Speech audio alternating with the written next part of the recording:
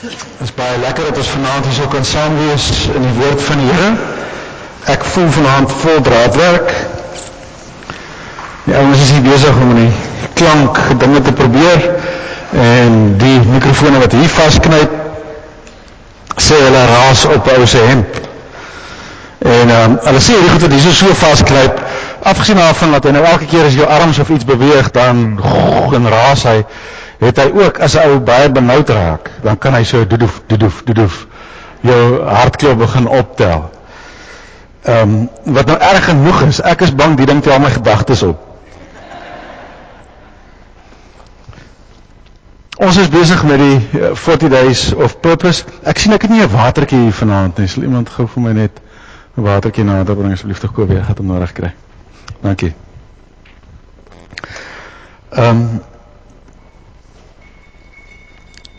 Ons gaan vanaand 'n stuk lees uit 1 Timoteus 4 uit. Ons maak klaar met die hele Freedom in Christ storie.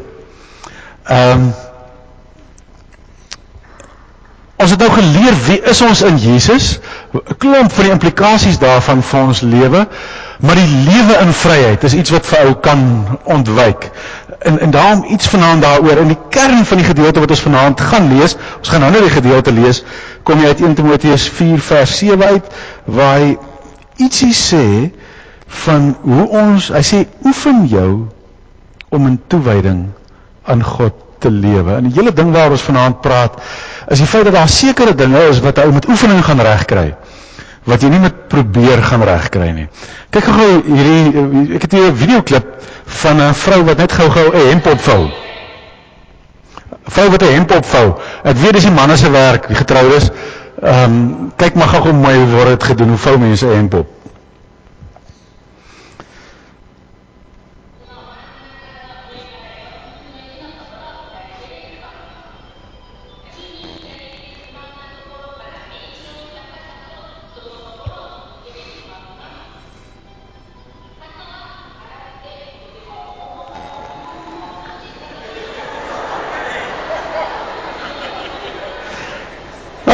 Nou weet julle hoe. Iemand wat nog 'n slag wil sien?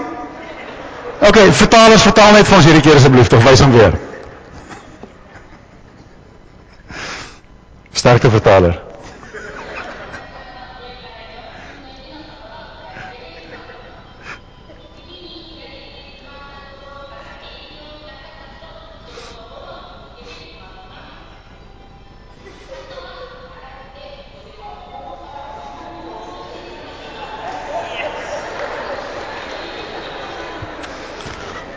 Maklik soos val uit 'n boom uit.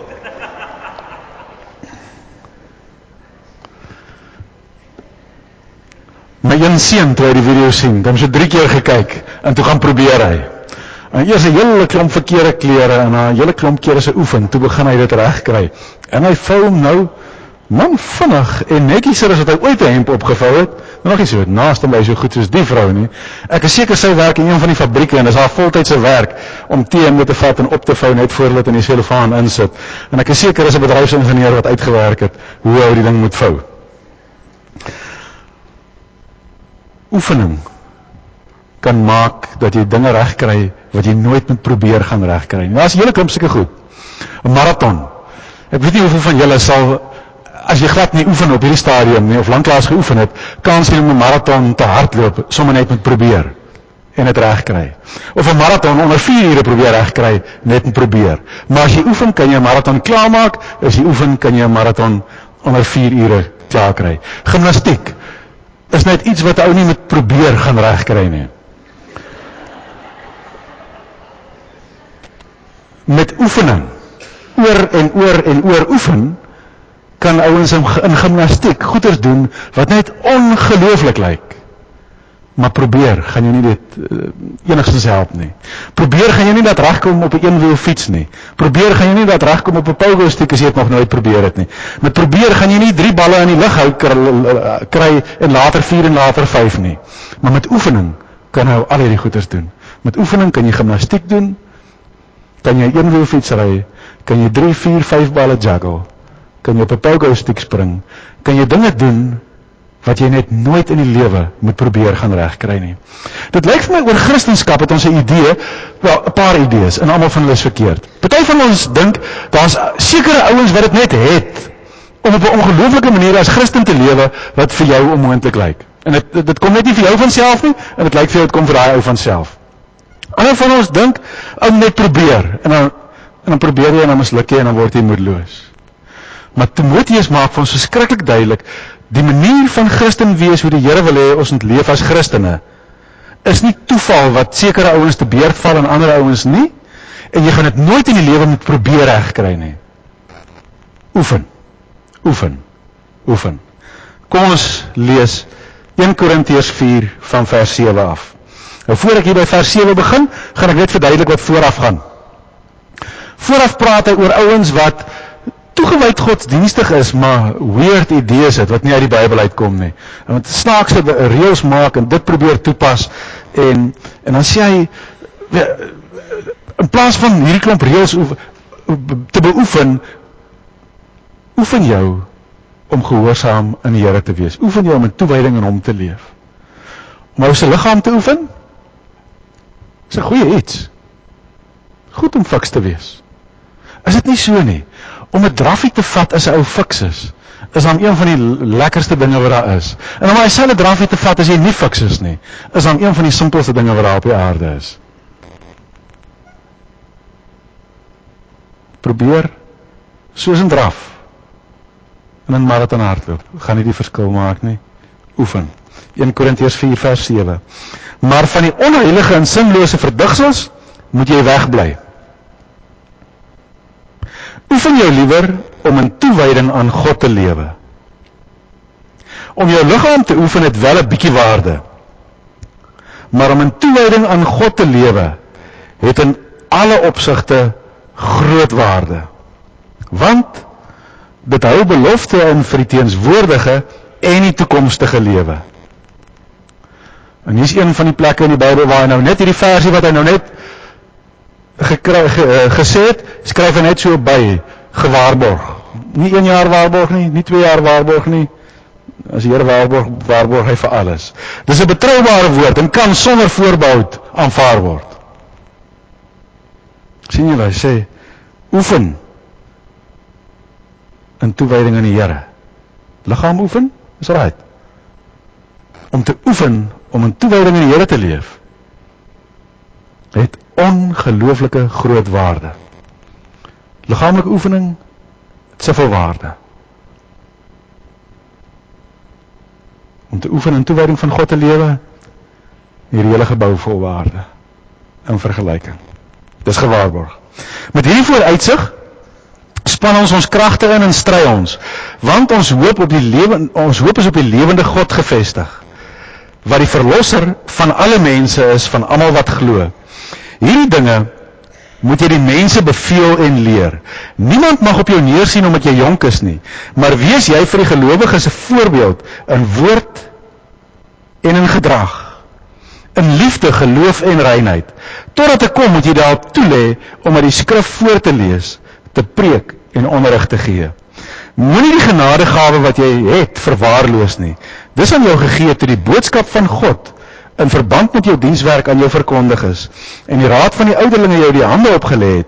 Lê jou op hierdie dinge toe. Leef daarin, sodat almal jou vordering kan sien.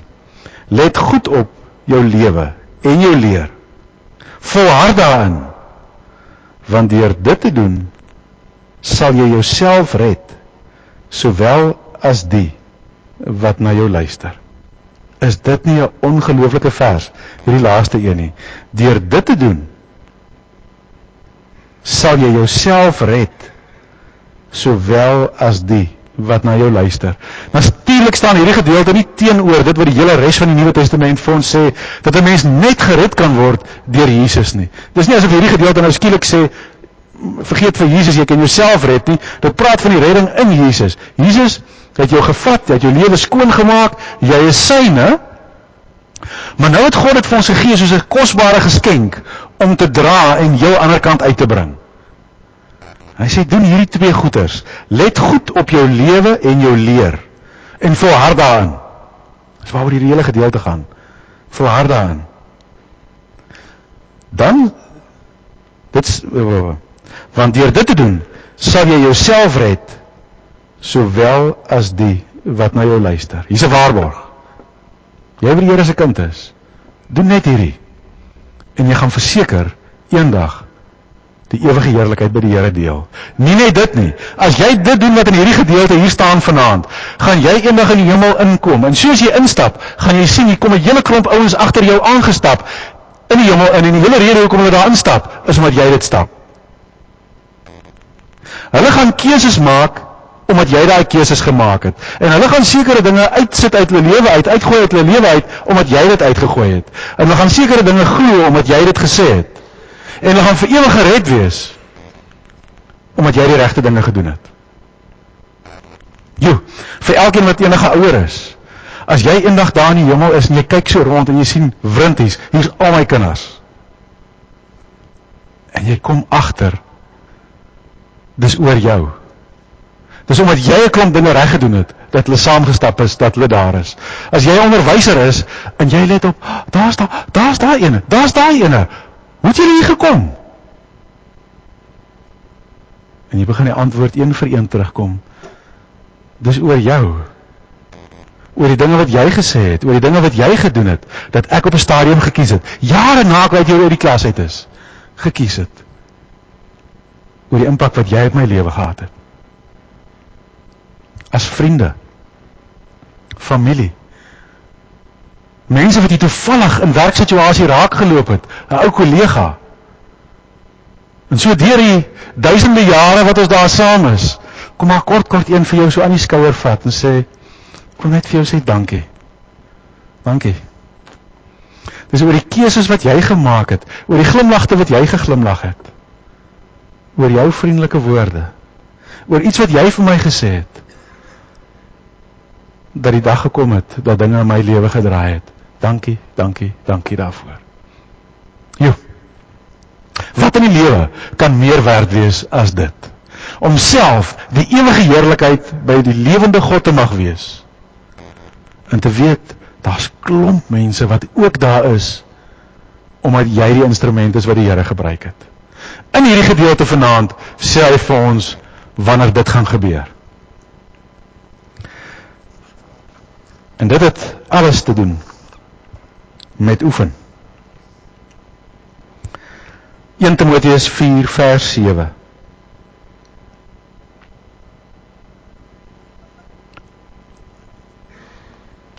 Maar van onheilige en sinlose verdigsels moet jy wegbly. Oefen jou liewer om in toewyding aan God te bly lewe.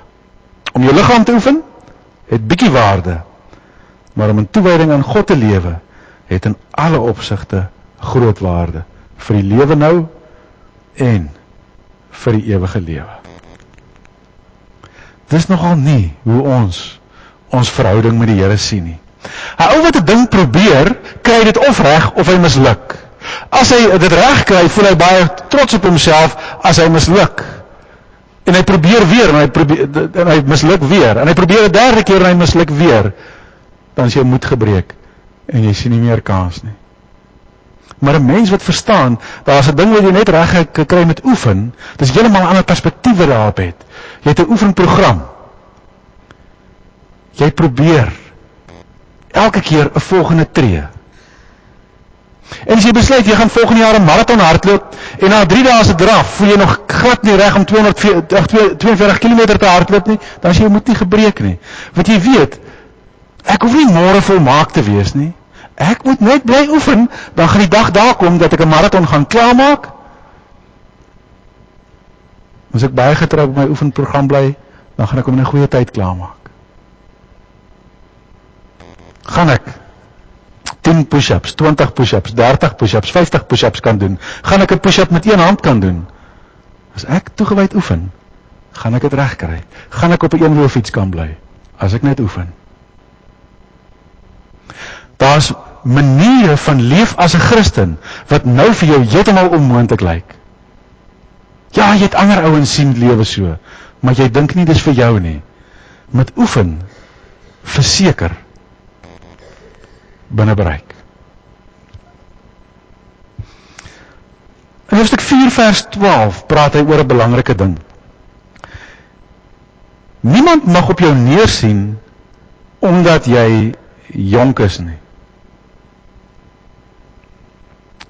Maar wees jy vir die gelowiges 'n voorbeeld in woord en gedrag, liefde, geloof en reinheid.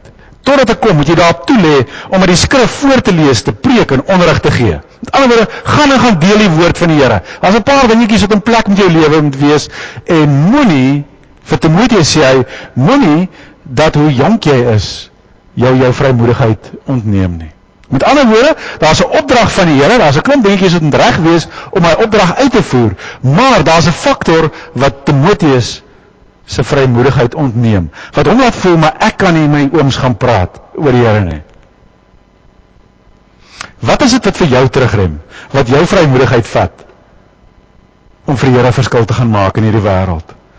Is dit dalk ook ouderdom, soos vir Timoteus? Of is dit ander ouens rondom jou se beroepsukses? Is dit die kwalifikasies wat lê, wat jou net laat voel, maar ek kan nie met hulle praat nie?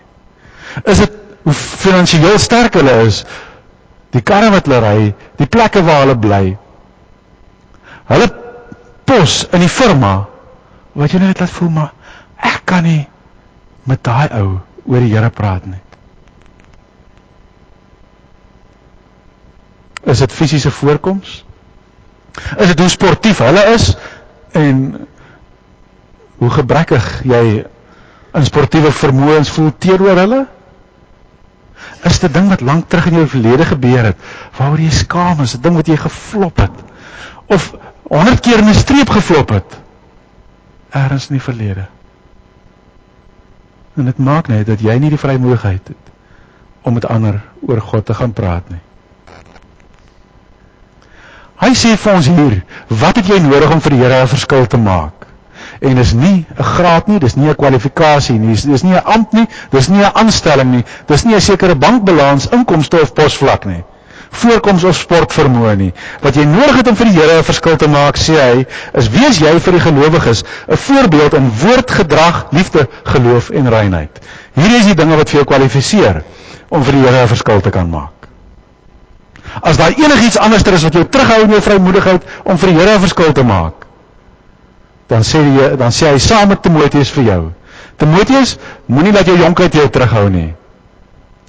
Moenie dat jou posvlak, jou opleiding, wat het ook al is wat jou vrymoedigheid ontneem, moenie toelaat dat dit jou vrymoedigheid ontneem nie. Dis nie die punt waaroor dit gaan nie. Die vermoë om die woord van die Here te deel, word aan iets anders gemeet. Die Here sê, gaan jy nou en gaan deel sy woord. 3 maniere hoe hy sê. Hy sê, gaan lees, jy moet dit gaan voorlees, gaan preek, maar die woord preek moet nou nie net verstaan as jy moet nou gaan teologie leer en dan op 'n preekstoel staan en dan met mense praat as jy 'n wit das aan het of wat ook al vir die spesifieke denominasie nodig is nie. Maar dit is verkondig, versprei. Gee onderrig in die woord.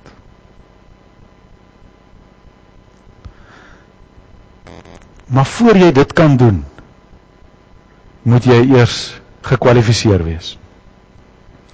Jy moet ingeskryf wees in 'n oefenprogram. En die oefenprogram is hierdie 5 dinge waarvan hy praat in vers 12. Kom ons kyk weer na vers 12. Niemand mag op jou neersien omdat jy jonk is nie, maar wees jy vir die gelowiges 'n voorbeeld in woord en gedrag, in liefde, geloof en reinheid. Woord, gedrag, liefde, geloof en reinheid. Woord in hierdie konteks het te doen met dit wat jy praat. Dis nie soseer die Bybel spesifiek nie. Maar jy praat. Wees jy vir gelowiges 'n voorbeeld in alles waaroor jy praat. Daar's 'n plek waar hy sê, moenie dat enige grove, ligsinnige of vuil taal oor julle lippe kom nie. Moenie dat enige grove, ligsinnige of vuil taal oor jou lippe kom nie. Dit diskwalifiseer jou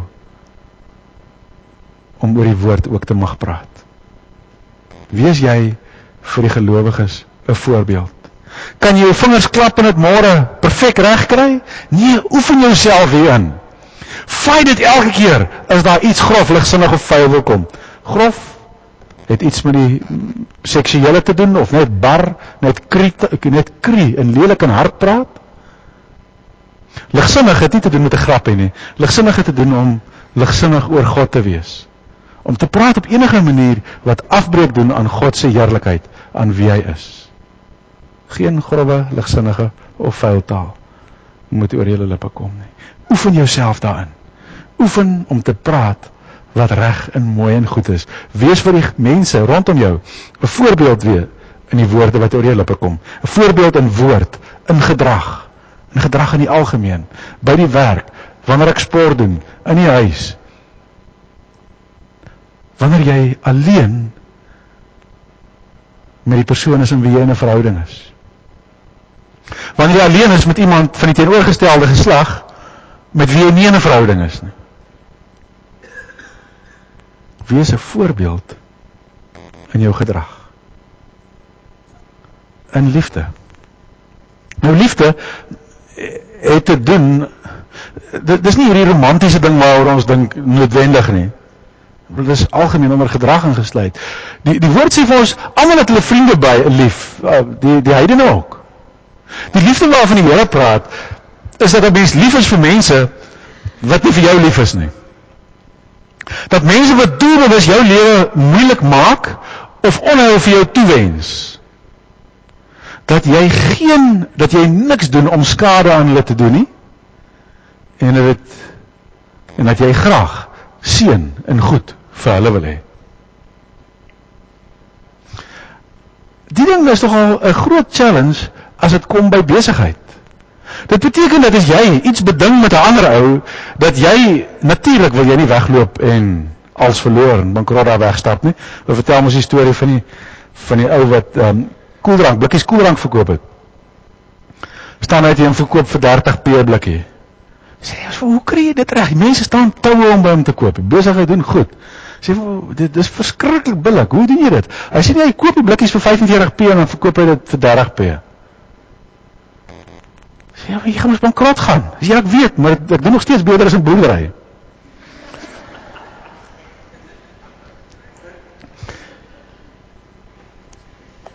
Natuurlik moet jy 'n goeie deal doen. Die vraag is, die ou wat aan die ander kant van die tafel staan, het hy ook 'n goeie deal?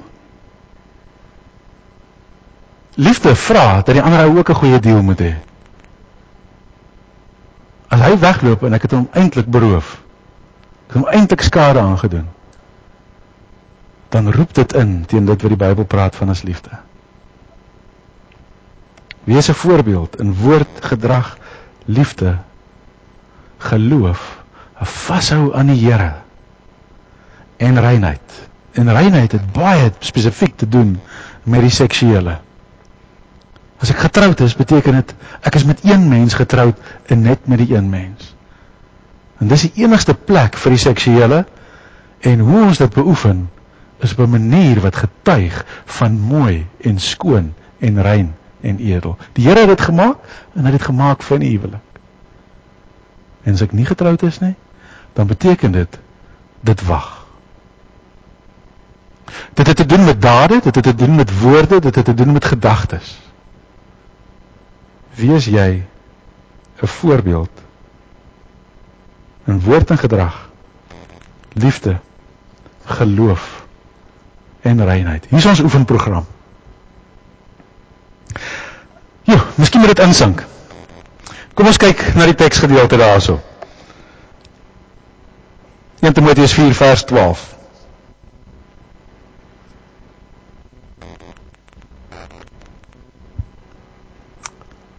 Maar wees, kom ons sit hom, gooi gou die beeld op, 4 vers 12. Daarvan, maar wees jy vir die gelowiges 'n voorbeeld. Kom ons lees dit almal kliphard saam.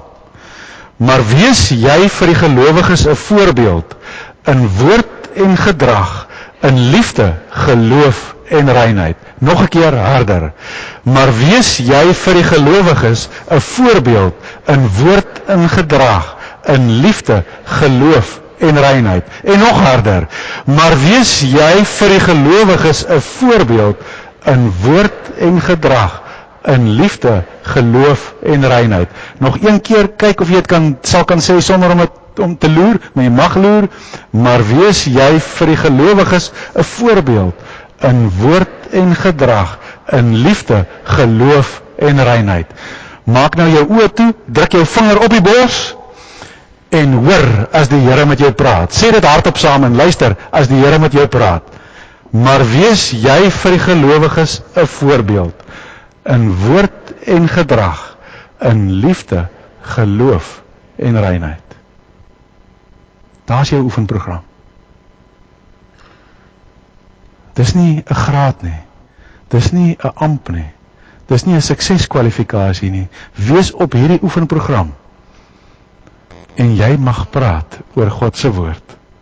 En as jy gaan begin praat oor God se woord, gaan God se woord lewens verander. Volgende versie, praat oor die hoe. Hy sê daar oor die totdat ek kom, moet jy daarop toelê om uit die skrif voor te lees en te preek en onderrig te gee. Voor te lees. Lees vir 'n ander ou. Kry die Bybel uit byderhand en sê, hoor, daar's 'n stukkie wat ek vir jou wil lees wat aansluit by hierdie gesprek. Te preek, soos ek sê, dis nie hier van bo af nie. Dis verkondig, uitdeel van die woord van die Here. Miskien ietsie meer hieroor. Weet nie wie van julle ken die Gideons nie. 'n Wonderlike aksie wat bestaan uit besigheidsouens wat Bybels uit hulle eie sak koop en in elke hotel in die wêreld waar hulle kan toegang kry, probeer om in elke kamer van hy hotel 'n Nuwe Testamentjie neer te sit. Het julle die Bybel vir Gideons gesien in die hotelkamers oralster? Ja, hulle probeer oralster daai Bybeltjie in die hotelkamer neersit. Dis nie wat die Here sê hulle moet probeer doen nie. Is reg wat die Gideons doen? Dis net nie wat hy hier sê ons moet doen nie. Hy sê soos die Gideons moeite doen om die Bybeltjie in elke hotelkamer kry, doen jy moeite om die woord van die Here in mense se gedagtes ingeplant te kry. Nou daar's 'n manier om dit te doen en 'n manier om dit nie te doen nie. Ek het eendag met 'n kerkgroep te doen gehad. Dis 'n snaakserige kerkgroep. Hulle het gesê jy moet die woord spreek, want as jy die woord spreek, dan spreek jy lewe in mense in. En as jy met hulle te doen gehad het, dan het hulle, dit is altyd vir my verskriklik, dan probeer ek met die ou praat, maar ek kan agterkom, hy luister nie 'n woord wat ek sê nie. Hy sit net daar en wag dat hy 'n gap moet kry, en sê 'n gap kry, begin hy praat. En dan quote hy Bybeltekste. En dit het niks te doen wat ek nou gepraat het, of met enigiets van die gesprek nie. Hy quote net Bybeltekste, want hy glo, as hy genoeg Bybeltekste quote, dan gaan dit op 'n manier hier in my lewe wonderlike dinge doen, en lewe inpraat in my, dit het lewe in my ingepraat. Ek wil opspring en uithardloop. Heeltemal 'n ander angle. Ek het 'n goeie vriend in Suid-Afrika, Suid-Afrikaanse Engelsman. Ag, ons het baie keer, weet, as ou nou 'n probleem het, dan sit jy nou sommer in mou net by die ander ene, en dan luister 'n ou net, en dan gee jy 'n stukkie raad. En hy het eendag vir my gesê, en ek voel maar simpel om 'n ding nou te sê wat nou oor my is op 'n manier. Maar dis vir my een van die bemoedigendste goeders wat iemand nog ooit vir my gesê het. Hy het na 'n tyd wat hy so deur 'n krisis ding is, en ek en hy nou maar baie gesit en praat en uitpleise daarin, het hy vir my gesê, hy sê vir my, jy het 'n manier om dieptebomme in my het in Engels gepraat, in my mind te plant. Jy weet wat 'n dieptebom, né? In die wêreldoorlog het die ouens hierdie ding ontwikkel waar jy 'n konka vol plofstof aan 'n anker vasmaak so onder die see se oppervlakte. Jy kan dit nie sien nie. En as die boot dan daar kom en hy ry dit dan vas, dan ontplof dit. Dis amper so 'n landmyn, maar vir die see. Toe sê hy vir my, jy het 'n manier om dieptebomme in my mind te plant. Sê ek kom nie agter as jy dit doen nie.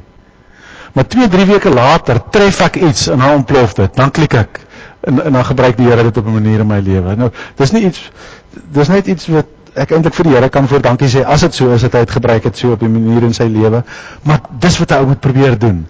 Nie doelbewus Bybeltekste ek wil amper sê probeer inprop in die ander ou nie, maar regtig met liefde en belangstelling en omgee luister na ouens rondom jou. En uit die baie wat jy tyd deurbring in die woord, net wanneer dit van toepassing is, 'n stukkie daarvan te deel en nie eers altyd te sê, wie dit staan in Jakobus 5 vers 5 nie, maar net daai stukkie Bybelse waarheid in te sit. En 2 dae later, 'n week later, 5 jaar later, tref iets om in sy lewe. En daai dieptebom wat jy daar geplant het, ontplof. En hy sien net dinge in 'n ander lig. En hy verstaan net dinge anders as wat hy het ooit verstaan het, omdat jy die dieptebomme daar geplant het. Soos as die Gideons Bybeltjies plant, in die kinders vir wie jy skool hou, in die kollegas by die lesenaar oorkant, in die ou saam met wie jy op 'n vlug sit, of saam met wie jy in 'n kar sit, op pad na 'n vergadering toe, langs op die trein sit, die ouens saam met wie jy bly, die deurwag by die deur, wie jy elke dag groet, en 'n paar woorde gesels, en een keer as hy 'n krisis in sy lewe het, bietjie meer gesels. Soos die Gideons die Bybeltjies uitdeel, sit God se waarheid in hulle harte in. En gee onderrig in sy woord. Soms gaan jy die geleentheid hê om vir 'n hele lang ding te verduidelik. Doen dit. Berei jouself voor dat jy weet hoe om dit te doen. En God gaan dit gebruik, gewaarborg, om ouens se lewe te verander, as die eerste klomp goeders in plek is. As jy 'n voorbeeld is in woord, gedrag, liefde, geloof en reinheid.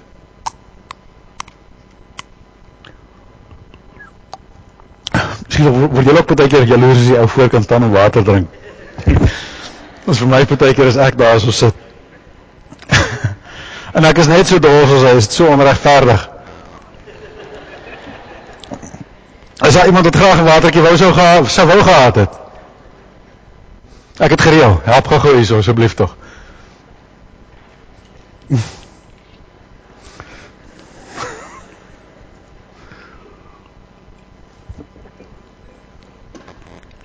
Iemand vir 'n watertjie?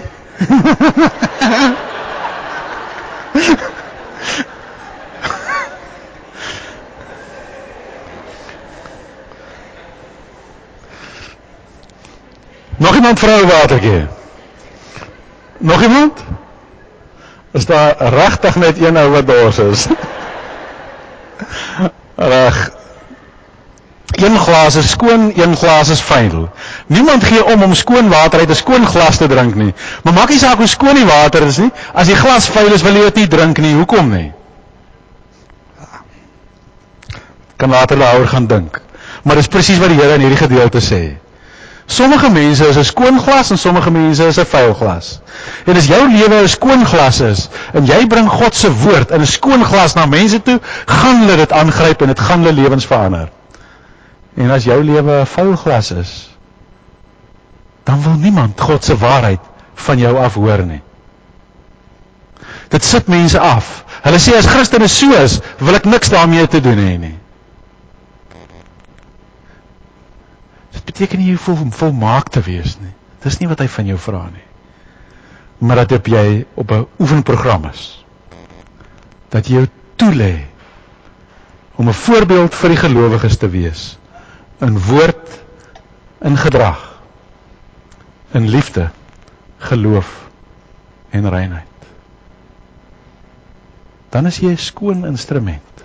Maak nie saak of jy eergister tot bekering gekom het. En as daar 'n klomp nonsens in jou lewe, maar jy's 'n ent verder as wat jy eergister was.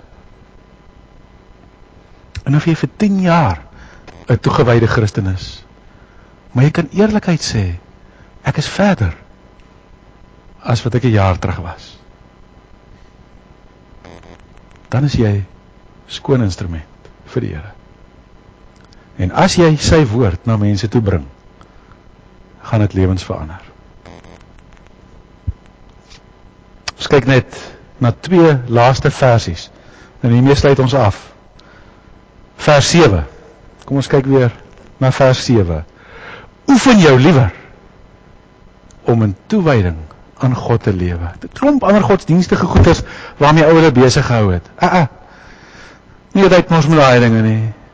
Oefen jou om in toewyding aan God te lewe. Vers 15. Lê jou op hierdie dinge toe. Leef daarin, sodat almal jou vordering kan sien. Jou vordering. As jy nie op die oomblik fiks is nie, en jy begin môre draf, gaan jy oor 'n maand nog nie 'n marathon kan hardloop nie, maar almal gaan jou vordering kan sien.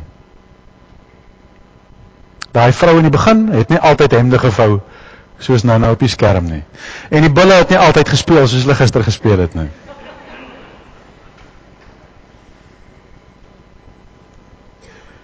Maar as ons oefen, dan gaan kyk mooi in die gedeelte, hy sê baie spesifiek, en die Here het vir jou 'n besondere gawe gegee. Vir elkeen van ons effens anders. Hy het vir jou 'n besondere gawe gegee. Moet dit nie verwaarloos nie.